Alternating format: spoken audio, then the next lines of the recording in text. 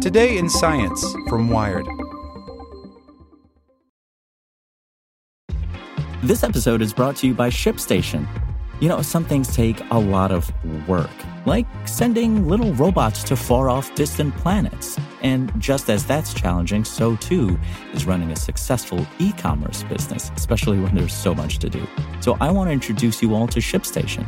Now, I love using ShipStation because of its easy-to-use dashboard, which makes managing orders and printing labels a breeze and super smooth. Oh, and the customer service is just out of this world. It's exactly what you need to help grow your business. Sign up for your free 60-day trial at shipstation.com/technews. That's shipstation.com/technews. Want to learn how you can make smarter decisions with your money? Well, I've got the podcast for you. I'm Sean Piles, and I host NerdWallet's Smart Money Podcast. Our show features our team of nerds, personal finance experts in credit cards, banking, investing, and more. And they'll help you make the most of your money while cutting through the clutter and misinformation in today's world of personal finance. You'll get clarity on strategies to help you build your wealth, invest wisely, shop for financial products, and plan for major life events. Listen to NerdWallet's Smart Money Podcast wherever you get your podcasts. Welcome to the spoken edition of Wired. How the Government Controls Sensitive Satellite Data by Sarah Scholes. During the Cold War, on the vast, barren flatland around Area 51's dried-up Groom Lake, the military developed a stealth spy plane codenamed Project Oxcart. Project personnel were sworn to secrecy, but still, U.S. officials worried that the Soviets would find out what they were up to. With good reason. Up above, USSR satellites were ready to spy on their onboard cameras. While Area 51 employees couldn't stop these satellites from swinging by, they did come up with a low-tech solution, moving the classified planes into sheds when they knew the satellites would pass over. Today, that's not a feasible stealth solution. Earth orbit doesn't just host a few Soviet spysats. More than 1,000 working orbiters are out there, hundreds of those equipped with Earth-observing cameras. They are American, European, African, South American, Japanese, Indian, Chinese, Russian. And nothing stops many of them from taking pictures of super-secret areas. But the government has other ways of restricting information. The feds can limit how good commercially available images can be when taken by U.S. companies, and it can issue a directive barring imaging over a given location. The law regulating that imaging, though, was first passed before satellite imaging really existed as an industry. And according to insiders, it's been keeping satellites down, even as thousands more of them are set to launch in the next decade. When the Land Remote Sensing Policy Act passed, the world was a younger, more naive place. Aladdin was about to come out. George Sr. was president. Oh, and also the satellite imaging industry was way different. The biggest way that it was different was that there really wasn't one, says Walter Scott, the founder of Digital Globe and CTO of Maxar Technologies, which bought Digital Globe last year.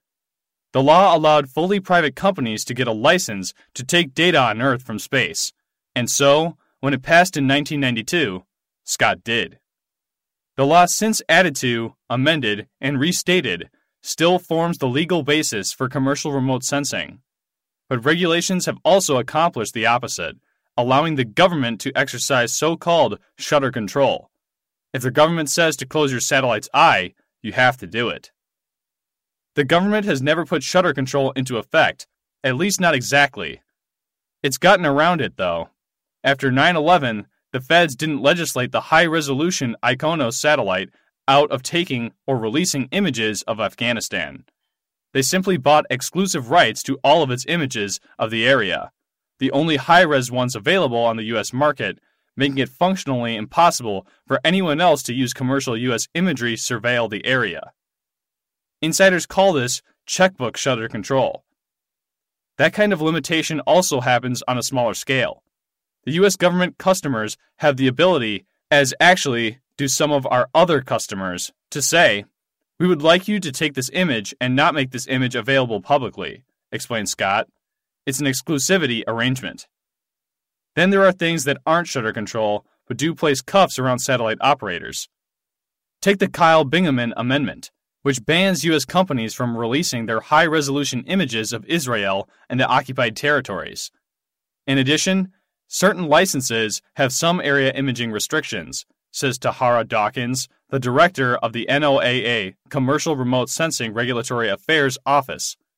The details are proprietary.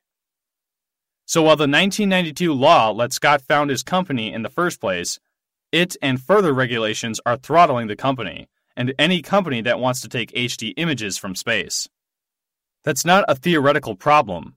In 1999, Digital Globe wanted permission to sell images with 25 centimeter resolution, to turn, in other words, 3 men's shoes into 1 pixel. That didn't sit right with federal regulators, who, in 2000, gave Digital Globe permission to sell pictures half that precise. A large throw pillow could become a pixel. Even more, Scott says, we had to impose a 24-hour delay on anything better than 82 centimeter resolution. That time restriction went away a while ago, but it wasn't until 2014 that Digital Globe finally got permission, after asking again, to release images with 25 centimeter resolution. The reason was national security, says Scott. That was the extent of it, and it was not satisfying. Licenses are issued with the maximum compatibility defined in the license, says Dawkins, about resolution limits. Other restrictions are based on national security and/or foreign policy concerns. These too are proprietary. Even though Digital Globe won the right to sell better images, the battle isn't over. Today, for instance, the company also takes pictures using shortwave infrared SWIR radiation. It's great for determining the composition of objects. Rock outcroppings, your roof, if you're a miner or curious about what the top of everyone's house is made of. These images and all of Digital Globe's images are unclassified, but their distribution is still regulated. While Digital Globe can take SWIR shots at 30.7 meter resolution, the company can't sell them. We're only allowed to make 7.5 meter available, says Scott, so they artificially degrade the details before they sell them. Customers say the blurred lines don't cut it. A small rock prominence might not show up at all. And in a domestic setting, a 25 by 25 foot square contains multitudes more than a roof. My pixel contains a piece of roof blurred in with a piece of the ground, and a piece of the tree, and a piece of the car sitting in the driveway, says Scott. Meanwhile, other countries have figured out this whole space snapshot business too, and they don't fall under the same U.S. regulations. All you've really done is drive business to those foreign companies, says James Vetta, a senior policy analyst at the Aerospace Corporation, a federally funded research and development center.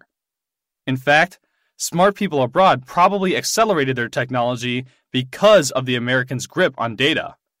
When we tightened up on export control, others decided they couldn't rely on us anymore, says Vetta.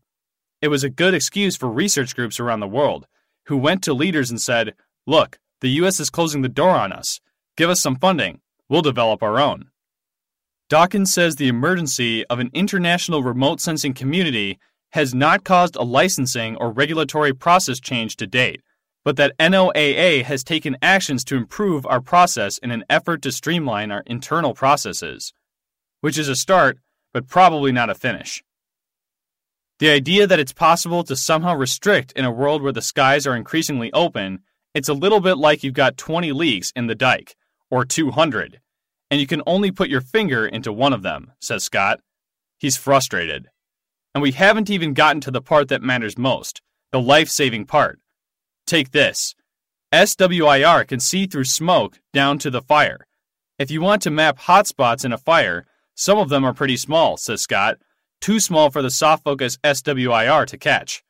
The one problem is, a small hotspot can turn into a big one, he continues, and it can kill you.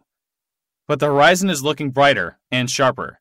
There's a bill up for passage, the American Space Commerce Free Enterprise Act of 2017. It would provide for a faster licensing timeline and put the burden on the government to prove why a company shouldn't get a license, rather than on a company for providing why it should. That's good for Digital Globe, which, at 26, is kind of a grandparent of this young industry. It's also good for the smaller, newer companies that often make smaller satellites, which they want to launch in droves. These companies work fast. They're startup-y.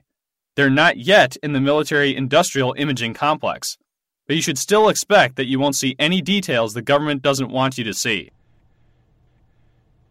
Want to learn how you can make smarter decisions with your money? Well, I've got the podcast for you. I'm Sean Piles, and I host NerdWallet's Smart Money Podcast. Our show features our team of nerds, personal finance experts in credit cards, banking, investing, and more. And they'll help you make the most of your money while cutting through the clutter and misinformation in today's world of personal finance. You'll get clarity on strategies to help you build your wealth, invest wisely, shop for financial products, and plan for major life events. Listen to NerdWallet's Smart Money Podcast wherever you get your podcasts.